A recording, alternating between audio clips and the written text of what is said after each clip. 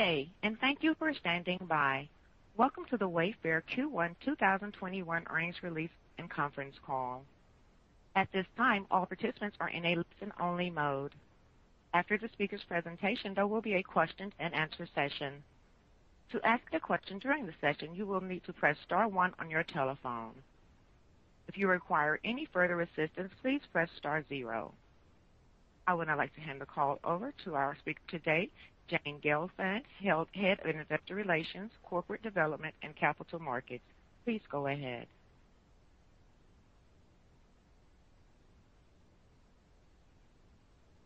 Good morning, and thank you for joining us. Today, we will review our first quarter 2021 results. With me are Niraj Shah, Co-founder, Chief Executive Officer, and Co-chairman, Steve Conine, Co-founder and Co-chairman, and Michael Fleisher, Chief Financial Officer. We will all be available for Q&A following today's prepared remarks. I would like to remind you that we will make forward-looking statements during this call regarding future events and financial performance, including guidance for the second quarter of 2021. We cannot guarantee that any forward-looking statements will be accurate, although we believe that we have been reasonable in our expectations and assumptions. Our 10-K for 2020, our 10-Q for this quarter, and our subsequent SEC filings identify certain factors that could cause the company's actual results to differ materially from those projected in any forward-looking statements made today. Except as required by law, we undertake no obligation to publicly update or revise any of these statements, whether as a result of any new information, future events, or otherwise. Also, please note that during today's call, we will discuss certain non-GAAP financial measures as we review the company's performance. These include measures such as adjusted EBITDA and free cash flow.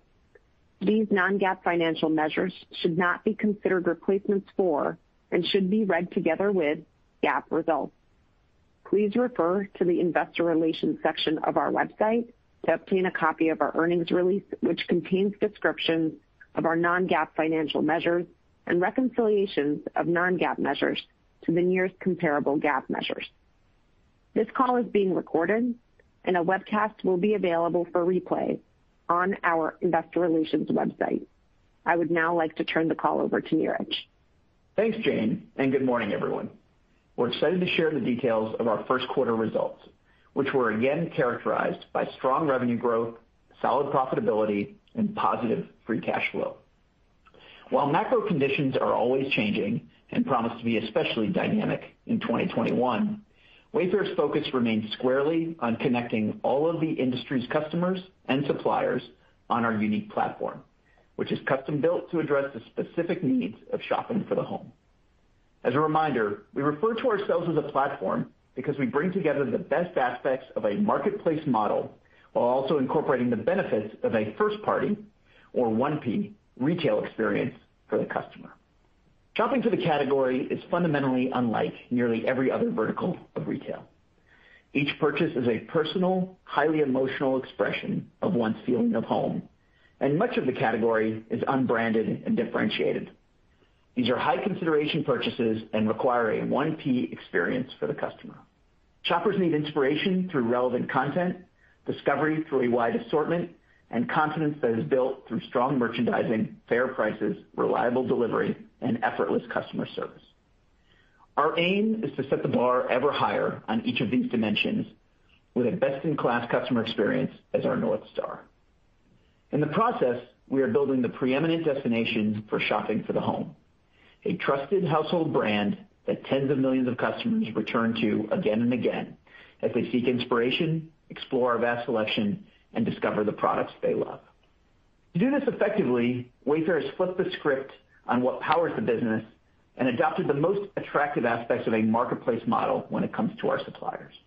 Instead of working with a select few suppliers, we embrace an inventory-light, third-party model and instead focus on building the tools and services to allow every supplier to easily and productively access our customers. We let suppliers do what they do best: ideation, design, manufacturing, and we deliver them solutions like end-to-end logistics services, technology, and media and merchandising tools that they use to enhance their reach to the customer and grow their business. Years of investment have put us in the position to fundamentally leverage our scale for the benefit of both our suppliers and our customers, creating a whole that is greater than the sum of its parts. In our investor presentation, we show this platform as a flywheel where scale begets growth, which leads to further efficiency. We see this in action each quarter, and Q1 was no exception. First quarter net revenue grew to $3.5 billion, up $1.1 billion and 49% year over year. Our active customer count grew by 57% over the first quarter of last year to reach 33 million, and we delivered 14.7 million orders, 49% more than a year prior. Our shoppers love the experience they have on Wayfair, which keeps them coming back. And Q1 marked the first time that 75% of our orders came from repeat customers. Repeat order growth year over year accelerated versus Q4. Repeat order growth once again outpaced growth in new orders, which were approximately 800,000 higher year over year. Accelerating growth in repeat is, in part, a reflection of those newer customers acquired in 2020 coming back and becoming more loyal. You may ask what we are doing to keep this flywheel in motion and to accelerate it. We are ambitious in going after our $800+ billion total addressable market. We continue to invest with conviction in all aspects of the platform, improving both customer and supplier experiences, expanding our reach, testing new concepts, and failing, learning, and scaling quickly. Just a couple of examples to demonstrate what I mean on each front. When it comes to the supplier experience, these endeavors have recently included scaling up our Asia-based logistics operations and freight forwarding business. This has been especially powerful given the upheaval and congestion in the ocean container market and has allowed participating suppliers to maintain a steady flow of goods to the U.S. and Europe to keep their businesses on track. We also continue to invest in successfully expanding our reach in Canada and in Europe. Since the onset of the pandemic, our active customer count has increased by nearly 70% in international, and orders from repeat customers are up more than 800 basis points as a percentage of total order mix. We are adding additional CastleGate capacity in Germany to accommodate our growth and to open the door to further market expansion in Europe. And when it comes to experimenting with new concepts, we push ourselves to be forward-looking, unbiased, and methodical. In 2021, among our many ongoing initiatives, we're laying the groundwork to test into physical retail, introducing new customer-facing creative, refining the unique positioning of each of our brands, and developing new supplier-facing services. We are balancing our various endeavors with continued profitability and free cash flow generation. 2020 marked the first year of profitability for Wayfair since we went public, and we expect to remain profitable quarter in and quarter out in 2021. With Q1 gross margin of 29% and $206 million in adjusted EBITDA, a 6% margin, we're demonstrating the structurally profitable nature of our platform model. We generated over $200 million in adjusted EBITDA this quarter while simultaneously and ambitiously investing for the future, including thousands of people who are working on exciting multi-year initiatives. While the magnitude of margins will move quarter to quarter, and the various tailwinds and headwinds with which we contend will change over time, we are confident that strong profitability will continue and will expand over time as our various investments continue to bear fruit. Like many of you, we are eager to see the world move post-pandemic. We've been encouraged by the early signs of normalization as vaccinations are increasingly made available to the general public. Many have asked us what this new normal will look like for Wayfair and shopping for the home. While time will tell, some of the early data points we have seen paint a picture that looks very promising for our business over the long term. In the early innings of the pandemic, we saw a shift in shopping behavior as customers rushed to outfit their home offices and homeschooling environments.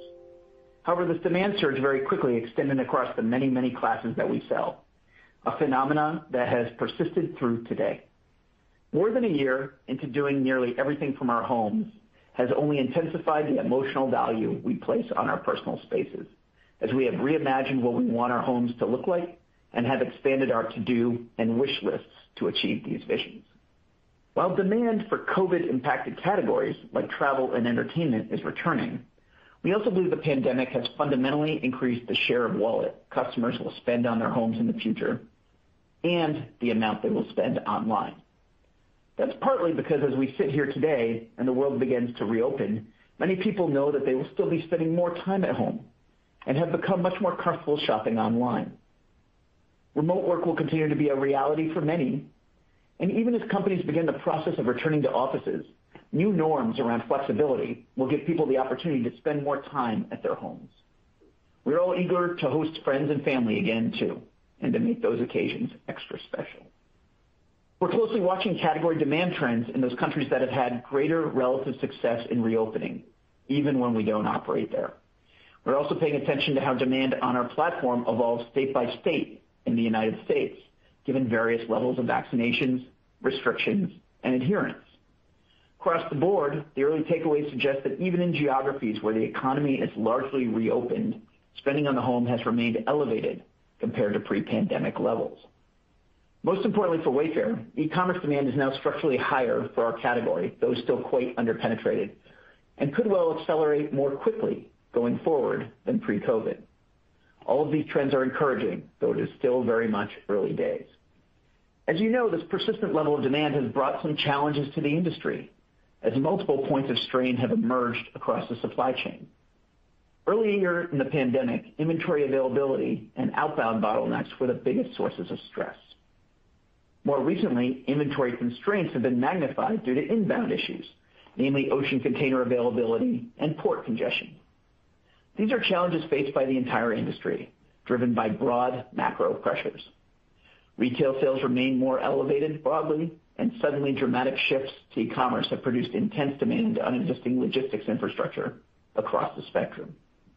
On the whole, for our category, inventory availability and delivery times are sequentially improving, though it is in fits and starts, and will likely take towards the end of the year to fully normalize.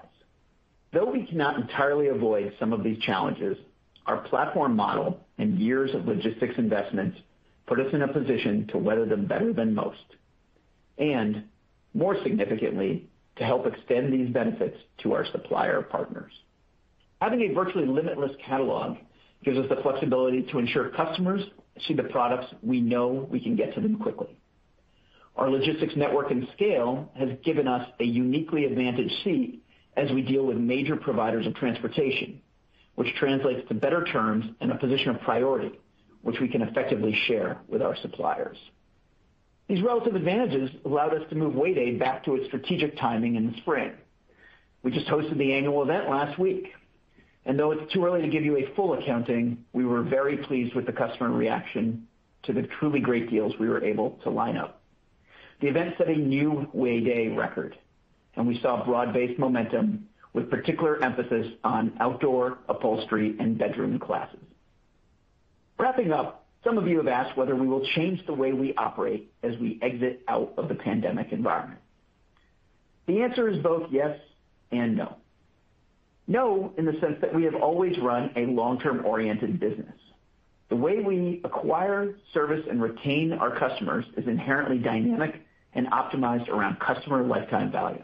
The way we work with our suppliers is also about establishing collaborative, productive, and ongoing relationships. We're not focused on any single quarter, but instead on a longer-term vision for Wayfair. The sum total of all of this work is also what gave us confidence to effectively raise our long-term profitability targets earlier this year. And yes, in the sense that nothing at Wayfair is static, and the amount of change we pursue gets larger every year. It is this energy that elevates every dimension of the platform experience and ultimately creates and widens competitive moats. We know that the home will remain a major focal point for everyone, even post-pandemic. We're just getting started helping them capture that unique feeling of home, and we have a long runway ahead. Now I'll turn it over to Steve to talk a bit more about our supplier service. Thanks, Neeraj, and good morning, everyone. One of the key enablers to our supplier success on the Wayfair platform, and frankly, for Wayfair itself, are the services and tools we develop for their use. These currently span offerings across media, merchandising, and logistics, with more to come. Rather than speaking in the abstract, I want to use our time today to bring each of our current offerings to life. I'll do so through some real examples of how these services have benefited individual suppliers over the last couple of years. I'd like to start with our media business, through which our suppliers can purchase advertising to enhance their competitive positioning on our platform. We take a different approach here than other e-commerce retailers because the very unique nature of the home category requires a browse-oriented customer shopping journey. Our foundational guiding principle is that advertising done right should be accretive to the customer experience. As a result, we have been very deliberate about our media inventory, including the type, quantity, and the pace at which we release it. We first launched media services in the U.S. a few years ago, consisting predominantly of our on-site display ads. We followed in late 2018 with the launch of Way Up, our sponsored products format. Today, we continue to expand the sophistication of our media services, including by adding functionality like keyword bidding and options to display several related SKUs in a single promotional unit.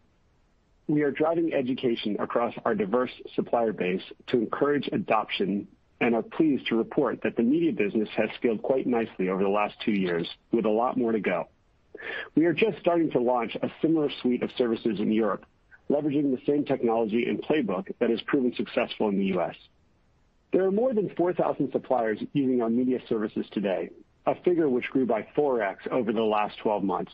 Even our earliest adopters, many of whom have sophisticated digital marketing capabilities, continue to see strong ROI through sponsored listings and are increasing spend with us.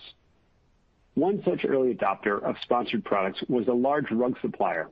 After a set of initial media campaigns earlier in the year, the supplier quickly ramped its budget with us across both on-site display and sponsored products in late 2019. They did so on the back of very competitive returns on ad spend and the clear value of being able to differentiate their products on our platform. Over the course of 2020, this supplier's spend increased by nearly 400%, and the number of promoted SKUs increased by more than threefold. More recently, this supplier has also become a valuable and willing partner for experimenting on new media products with us. This sort of testing is leading to interesting learnings and ideas, which we are beginning to share with our broader supplier base. We are also just beginning to scale our merchandising as a service offering, which you can think of as 3D visual asset creation. Product imagery, video, and other visual assets are some of the most important elements to selling home products online.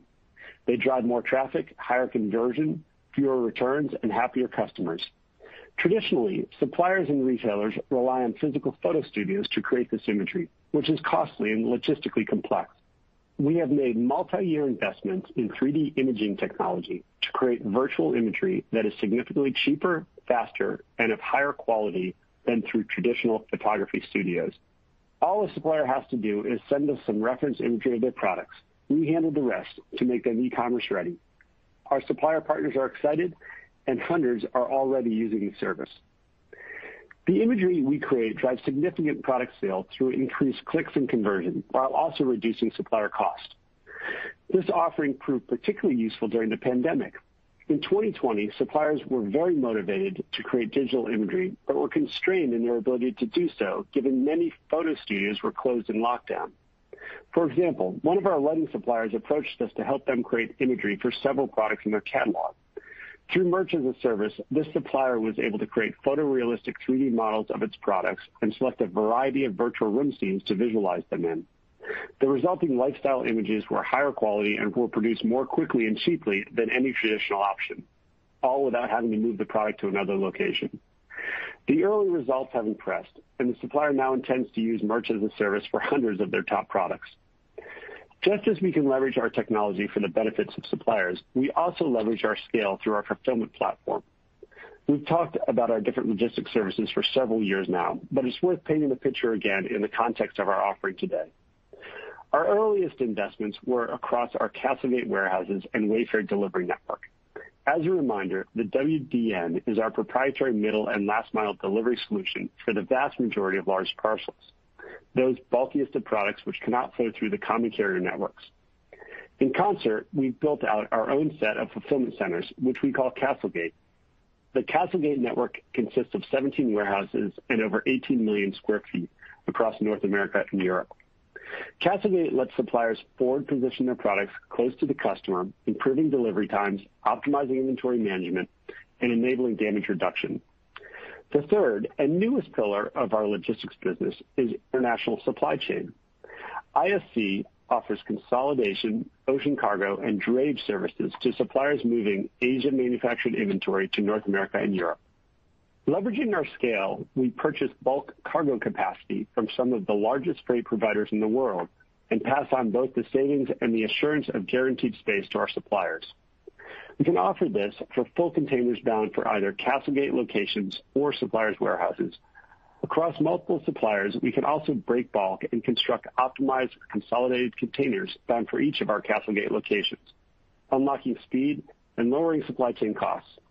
ISC completes the puzzle for a full suite of door-to-door services, helping suppliers get products from their manufacturing sites directly to customers' doorstep through Wayfair. Suppliers value the end-to-end convenience and the ability to scale quickly on the Wayfair platform. For example, we have a U.S.-based supplier of bedroom furniture that previously imported products from a manufacturing site in Southeast Asia to a single warehouse located in the Midwest. The supplier would then drop ship at a high cost all over the U.S. and as a result had no two-day badging across its catalog. The supplier started forward positioning its most important products across CastleGate locations in 2019 and integrated ISC by year-end. This drove inbound transportation costs down by a double-digit percentage for the supplier, led to a one-third improvement in order to delivery days, and introduced speed badging to more than 40% of its catalog.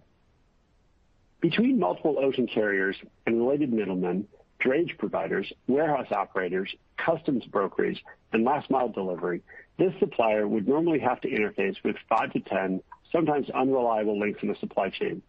We consolidated that down to one solid relationship with us, and we were able to help this supplier more than quadruple its business on the Wayfair platform in 2020. As you can see, we have invested in building the tools that our supplier partners, regardless of size or sophistication, need to grow and scale their businesses. Our interests are mutually aligned here in a myriad of ways.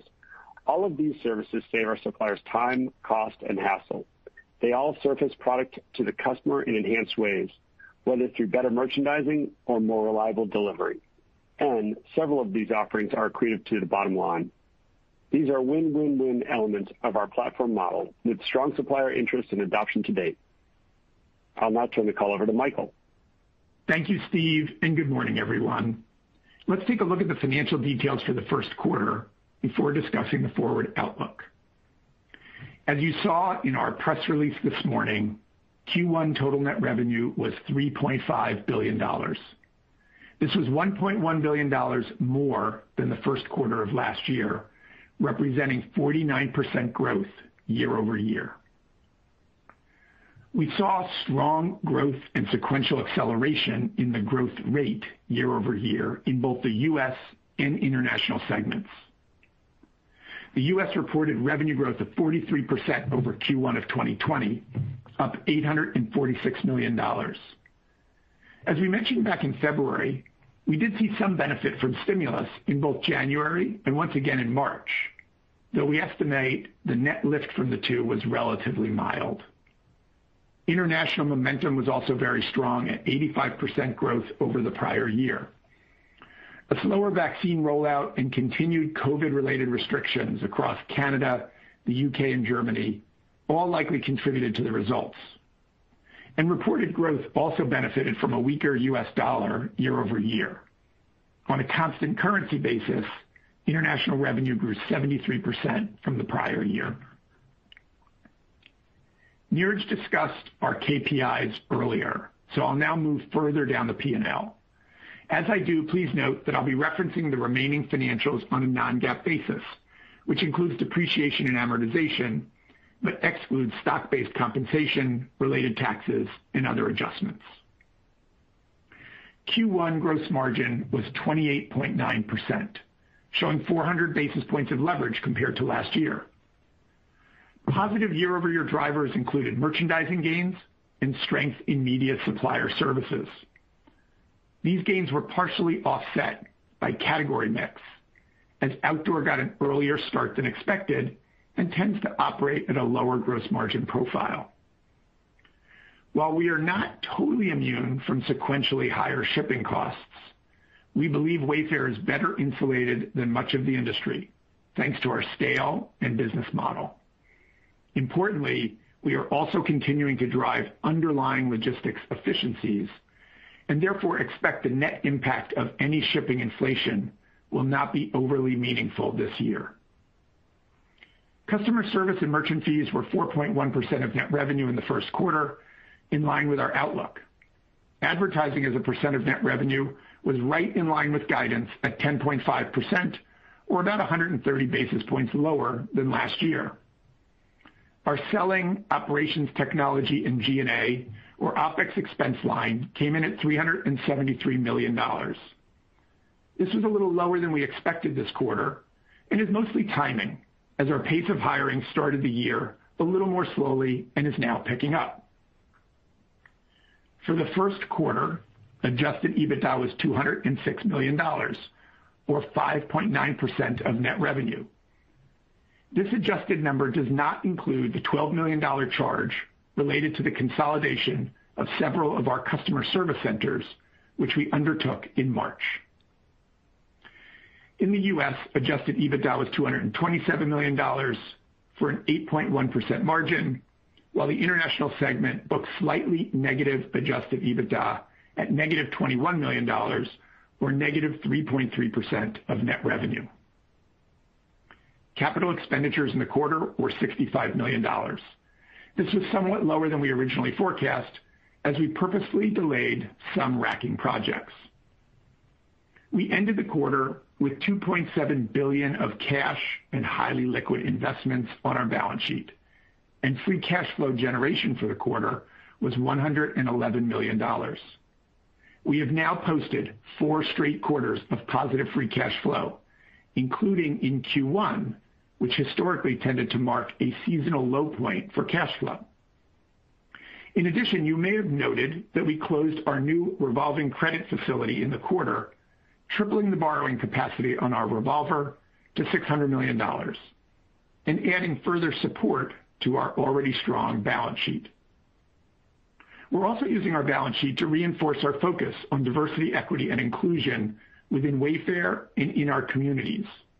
In April, we announced plans to allocate $30 million to social impact investments, including a $20 million commitment to the Black Economic Development Fund. Moving on to our outlook.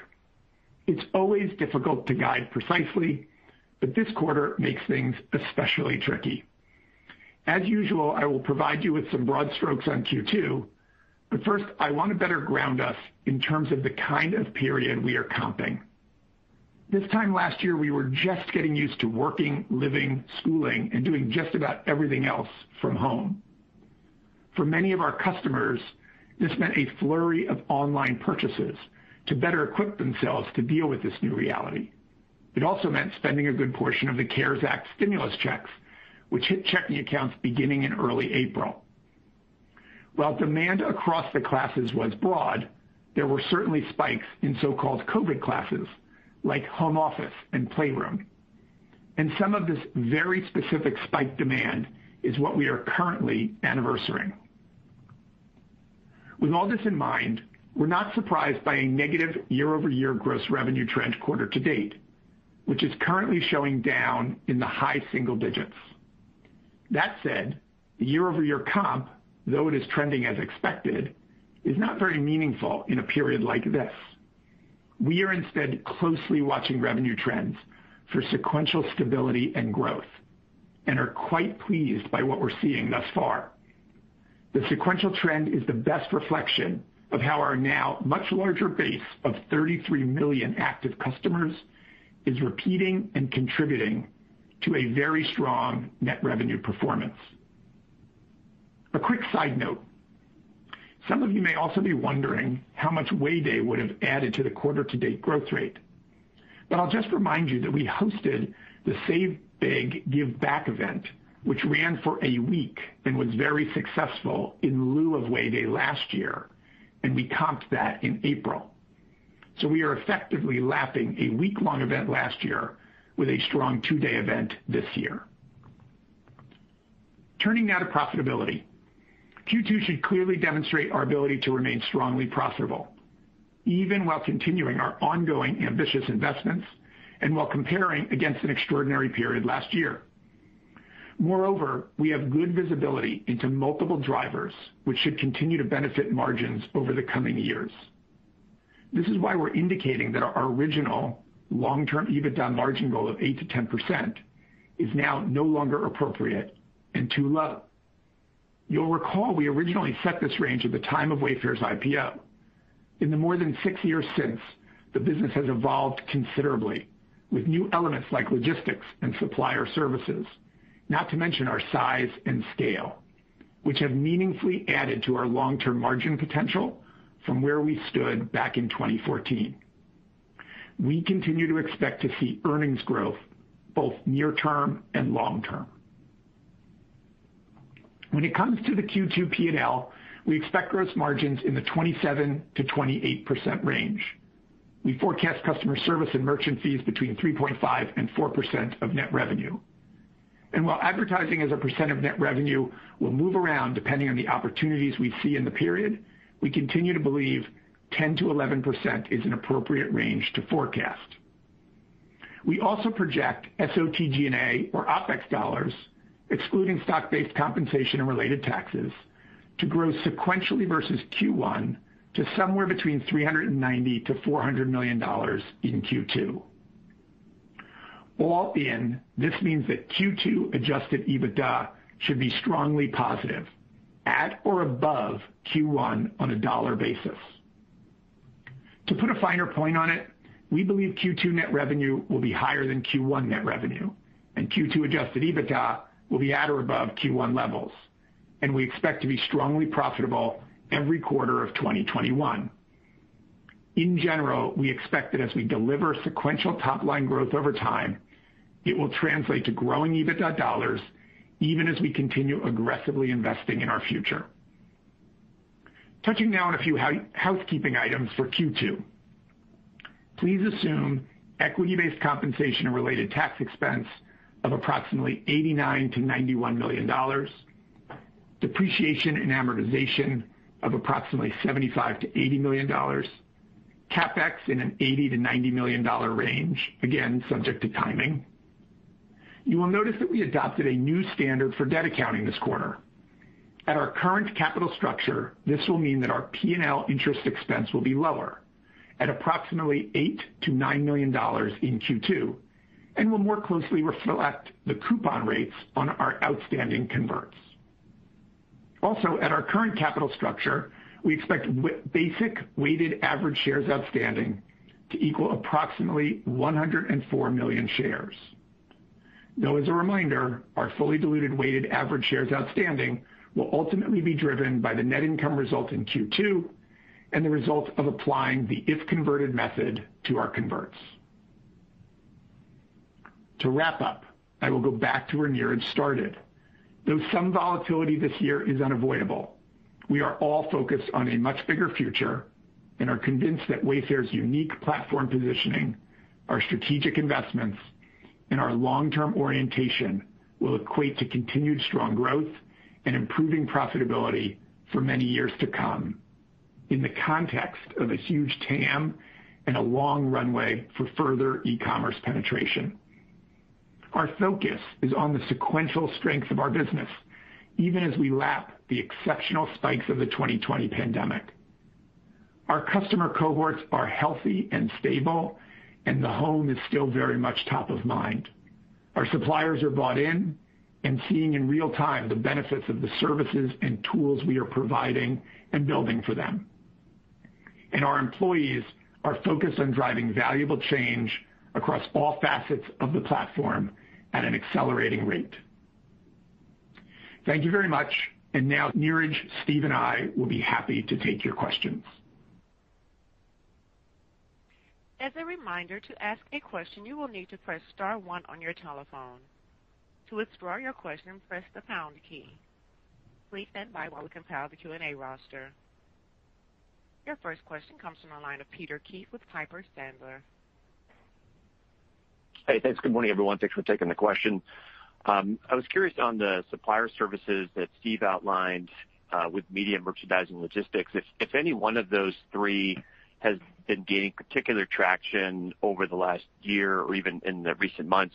I would think potentially on the logistics side with the container issues would be a standout, but I'd be curious if there's any specific call-outs amongst the three.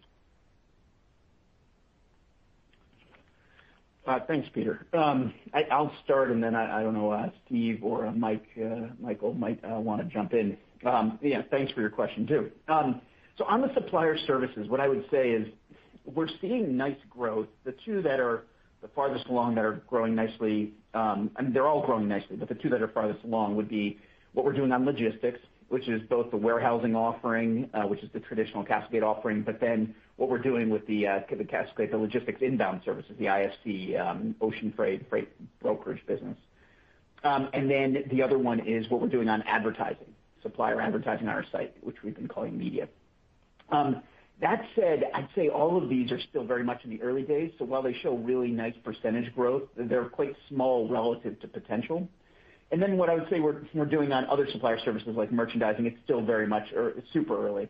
So they're all working really well, but from a contribution to the total, I would say that the runway is really all still in front of us. Yeah, I don't have anything to add to that, Neeraj. Okay, thanks. Maybe a question for Michael. Just on the gross margin guidance, 27 to 28. I guess it kind of quarter and quarter it seems like the guidance continues to get a little bit better. We know there's concerns around maybe increased promotions coming down the pipeline. Could you just talk about the structural benefits that you're seeing that's giving you a little more confidence in that gross margin guide? Thanks, Peter.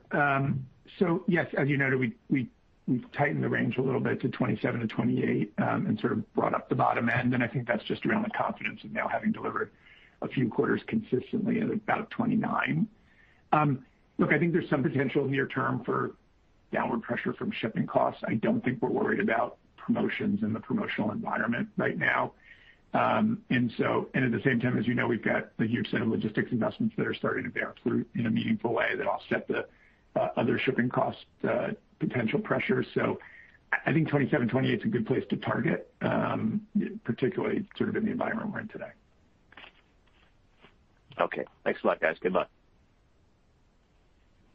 Your next question comes from the line of Brian Nagel with Oppenheimer. Hi, good morning. Great quarter. Congratulations.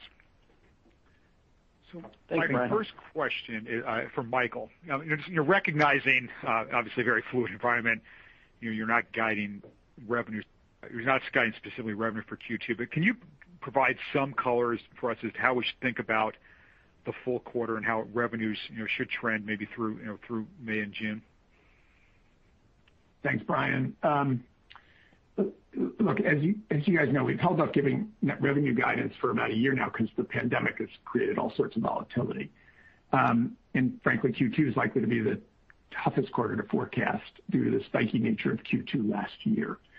In particular, right, April last year had a very strong back half. May was the biggest month from a comp perspective. And then by June, comps were coming back down, though still somewhat elevated. So in many ways, I think your educated guess, the last I heard consensus is somewhere in the sort of -7%, -8% net revenue range is probably as good as any. The year-over-year result's going to end up being whatever it's going to be. I think most importantly, we're very focused on sequential dollar stability and growth. That's what we spoke to about in the prepared remarks. And frankly, we're really encouraged by what we're seeing. And let me just, this is Neeraj, I just want to chime in for a second. Because I think, there's obviously a traditional modeling focus on year-over-year growth. And what's interesting, year-over-year growth matters when you're growing nominally above inflation. If inflation's 2 and you're growing at 4, year-over-year trends matter. If you look at our growth rate, 2014, 2019 is 48% CAGR. Last year's higher with the pandemic at 55. What happened a year ago really doesn't matter. So if you really want to understand the business, the sequential trend tells you a lot more. And if you look at our historic sequential trend, the way the 4 quarters kind of roll, Q4 to Q1 generally is a little bit down because you're coming off holiday into the first quarter of the year. Q1 to Q2 is generally a nice step up in growth. Q2 to Q3 is generally flattish, and Q3 to Q4 is a step up in growth as you go into holiday. And if you look over the last 7 years where you have all the quarters, you kind of see that pattern play out pretty cleanly in normal years. And so what happens in our business, if you think about how it's driven by repeat, now 75% of the orders are repeat.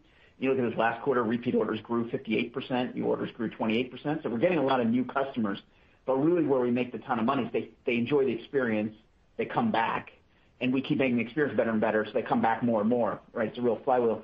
So then what happens is what matters the most for next quarter is really what we did this quarter. How many more customers did we get? What was their repeat behavior? What improvements did we make? And that affects then what they do in the next quarter, and then that affects what they do in the next quarter. So the sequential trends, I think actually, even though they're particularly helpful because of the pandemic, I think they actually tell you a lot more about the business in general. That's very helpful. I appreciate all the color. And then just maybe a quicker follow-up. I can't remember, it was mentioned in the prepared comments on stimulus, and I think the comment you made is that you think any benefits of the stimulus, I guess this most recent round of stimulus have been mild. That seems different than what I'm hearing from a lot of other companies I cover, where the benefits have been much more substantial. So I guess the question here is, how are you looking at them as mild, and why do you think that is in the case of Wayfair? Yeah, so I think there's a couple things. So I think the first round of stimulus was very significant for everybody, particularly based on their online business. Because if you remember the first round of stimulus, brick and mortar was closed. So brick and mortar retailers didn't benefit from the first round of stimulus. So a brick and mortar based guy is going to talk about the current stimulus being great, and they're going to say that the first round was really not that as great. But it's because they closed all their stores and they didn't have much going on online. So they have a relative difference. If you're online, you've been a beneficiary through the whole thing to a significant degree. So now you're comparing it to, kind of the peak of the, COVID, the very beginning of the lockdown, where effectively all the money went back out. If you look at what's happened with the stimulus broadly over time, is an increasing amount has gone into savings with each round of stimulus. And that's why the U.S. consumers are sitting with close to $4 trillion in savings in the bank, up from $800 billion before COVID, right? So those who have money have way more, and they've saved an increasing amount of these stimulus checks. So I think if you look at how it plays out, what we're describing is the effect it had on us, and we're describing it relative to the effect of the one last April. And you can kind of, if you think about really just focusing on online, which is really where all the gains have been, it's very significant, kind of that you kind of get it all back out in the market versus less now. But if you're a brick and mortar guy, obviously you're benefiting from your stores being open now. So that's basically, I think, the difference. Got it. Really helpful. Congrats again. Best of luck here. Thanks. Thanks, Brian. Thank you. Your next question comes from the line of Justin Post with Bank of America. Great. Thanks a lot for taking my question. Just on an industry level, you guys were innovators in the category and really, got ahead of a lot of the offline guys. They're definitely refocused on online. How do you think that could affect the overall industry, and specifically as you think about marketing channels, does that change anything? And also the online promotional environment. How do you think about that? And do you think you can keep gaining share as we look forward over the next couple of years? Thank you. Thanks, Justin. Well, so I appreciate you saying that we were innovators. I would just like to argue my point, which is I think we are innovators. And so I think we're doing a lot that's actually the moat of us versus the main competitors we have. We're the handful of very large retailers, the general merchandise guys who focus on grocery, and the home improvement guys who focus on building materials, and obviously the generalist e-commerce platforms. That's really our main competition, even though it's a fragmented world and there's a lot of competitors out there, hundreds and hundreds, thousands of them. What we're finding is that none of them really focus on home, and so they want home to just be another category that they fit into the mix, even down to how they think about logistics. Even though there's only a couple of them who are really investing into logistics in a significant way. And if you look at where the investments are, it's into these networks optimized for grocery, or these networks that are kind of 1 hour delivery networks, or they're into networks that benefit the bulk of their business. But if you look at what we're doing on home, if you look at our digital brokerage business for the inbound freight and how it's optimized for our industry, if you look at what we're doing with the optimization around large parcels, you'll find that the moat is widening. Similarly, if you look at the merchandising that we're doing and what we're doing with imaging and rendering imagery, there's still significant differences of us versus the large competitors we have. And it's all because we're specialized on this category. And if you look at their innovation, groceries delivered right into your refrigerator, they're doing very interesting things. It's just not in the category that we're in. And so I do think we're going to be able to answer your question more specifically, I think we're going to be able to keep taking share at an excess rate going forward. It doesn't mean that these guys are going to go away. They're going to be around. But remember, we have less than 2% market share in the market we're focused on. And even with the, that very conservative math we have in the IR deck where it gets us to 8x as big by 2030, which is like $112 billion, the market at that point is $1.2 trillion. And so we would have less than 10% share. And it's using three conservative assumptions on top of each other to get to that, which is a kind of imputed CAGR, if you back it out, of 23%. And if you look at the rate we've been growing at, it's obviously we've been growing at a rate well in excess of that. So I do think, if you kind of look at how share will play out, I think you're going to see that we clearly take share, and we're a very big winner in a category that's still, even if we beat that number handily, we have a pretty small share in a very fragmented industry. Great. Thank you. Your next question comes from the line of Seth Basham with Wedbush. Thanks a lot, and good morning, and congrats on a great quarter. My question is around the cohorts that you guys have acquired over the course of the pandemic and what you're seeing from them thus far in terms of the behavior relative to pre-pandemic cohorts. Are you seeing them behave similarly, or are they churning out or spending less than pre-pandemic cohorts? Thanks, Seth. We're seeing them play out very similar to any other customer cohort. And the thing I would point you to where you really see that is if you just look at the share of orders that are repeat versus new, and you see how that's continuing to tick up. And it's following a pattern that was there well before the pandemic. We just hit 75%, like 74.5 or something. And if in our IR deck, we show you a 5-year view of it, and you just see how it keeps cleanly ticking up. And it doesn't mean we're not getting new customers. We just got 3.75 million orders from new customers this last quarter. So we're getting tons of new customers, but the growth is driven by the repeat and people coming back. That was up 58%. We had like 11 million repeat orders this quarter. And that still has huge runway because, as I mentioned, we have less than 2% market share. So even with the customers we have, we're still only getting about $500 per customer per year, which has a huge amount of running room. And obviously, there's a lot more customers to get to. Yeah. So as you look at the balance of the year, you start facing tougher comparisons and surge of customer growth. You expect those trends to continue, and you expect to continue to grow your new customers at a material rate like we saw in the first quarter. Yeah, the way I would encourage you to think about it is, I was kind of touching on this earlier in one of the earlier questions. If you just think about it sequentially, I think that gives you the way to think about it and model it, that then you can back out whatever you want to call it year over year. So year over year doesn't really matter. The question is, hey, so we got this bunch of new customers this quarter. Okay, so now we go into next quarter, we have 33 million active customers. What happens next quarter? Are they repeating at the same frequency, or does the frequency tick up a little, and it continues to tick up a little every quarter, right? And then are there still new customers to get? Okay, yeah. So, the new customer number, how many are going to be in market? And so if you kind of take out those COVID quarters, you can see a clean line going back many years of how many new customers are tipping into the bucket.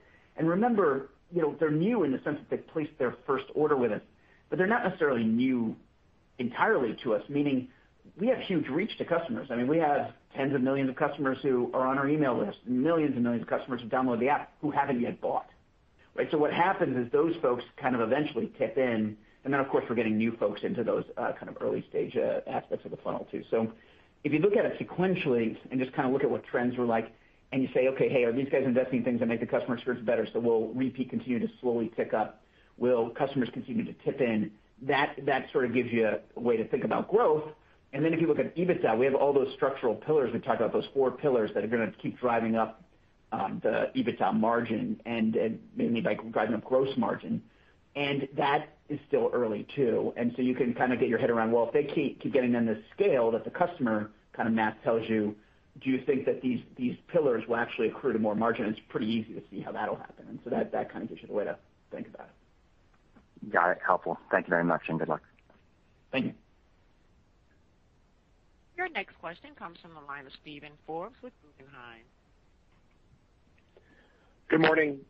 So, Neeraj, maybe just a quick follow-up right on the sequential trends. If we look at sort of the LTM net revenue per active customer strength in the first quarter, is the commentary you're laying out here lead to the expectation of continued strengthening sequentially in that particular line item? Where, what is all the visits, right, the millions of members who have downloaded it, what does that mean for that particular line item? So I think you're asking about the LTM revenue per active customer, the number that'd be like $461 right now. Correct. Yeah. Yeah. Okay.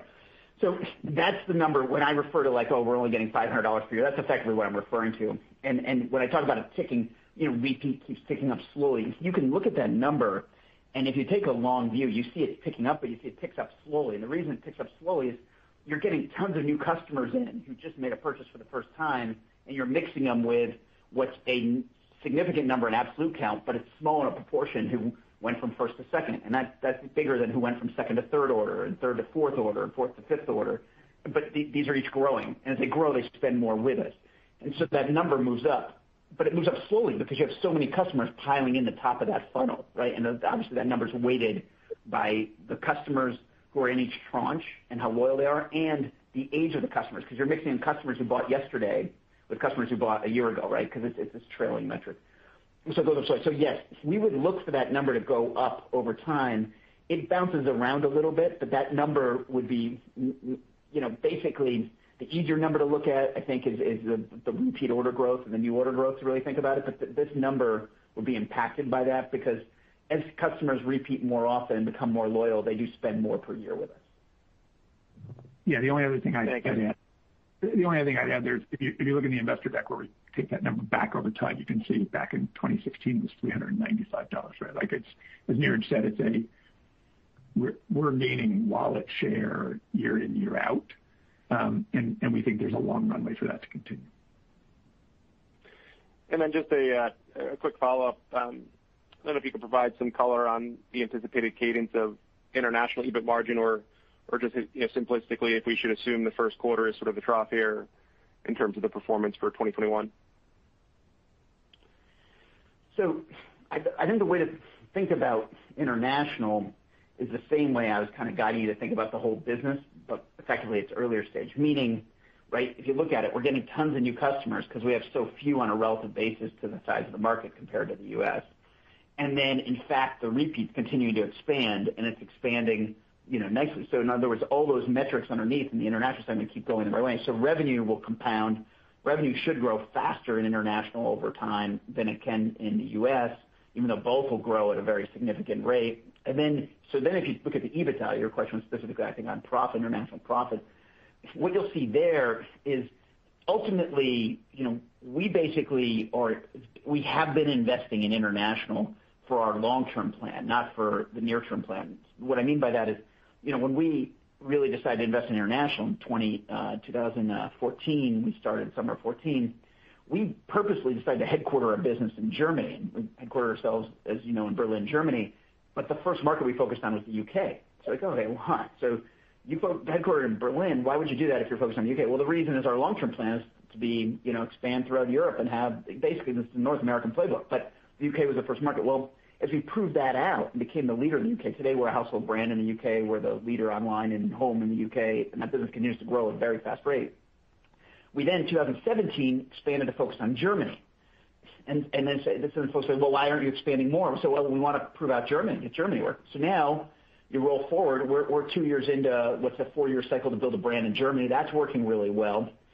And so now we're in a position where you can keep expanding. Well, what's interesting is all the investments we've made, the Pan-European Transportation Network, where we move goods from 30 different countries and we deliver them today in the UK and Germany. The country category teams, we have a team based in Berlin. We have an Italian category team. There's native Italian speakers who cover our suppliers in Italy. We have one of these for Spain, one of these for Poland. They're all based in Berlin. We've made all these investments over time because of what we're doing with our long-term plan in Europe. And, for example, just to give you some context, we have over 2,000 people in Europe. Only 100 are in London. So it's really, we built the same kind of operation right in Boston. We built it in Berlin.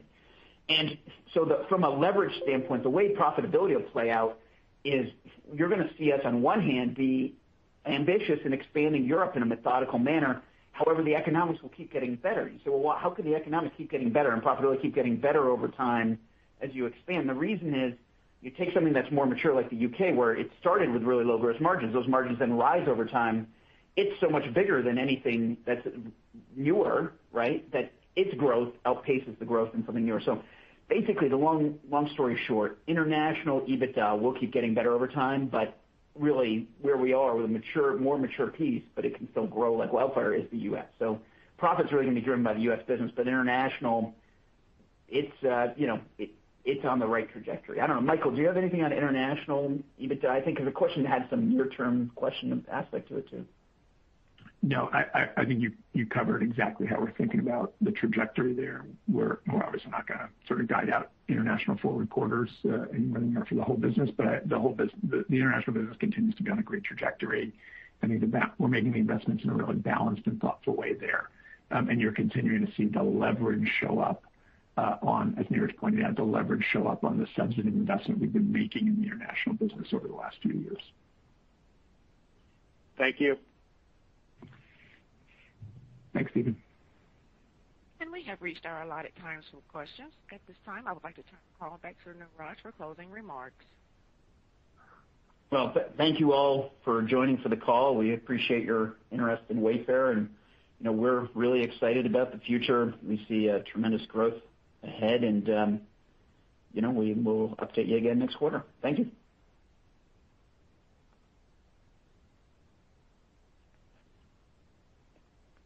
This concludes today's conference. Thank you for participating. You may now disconnect.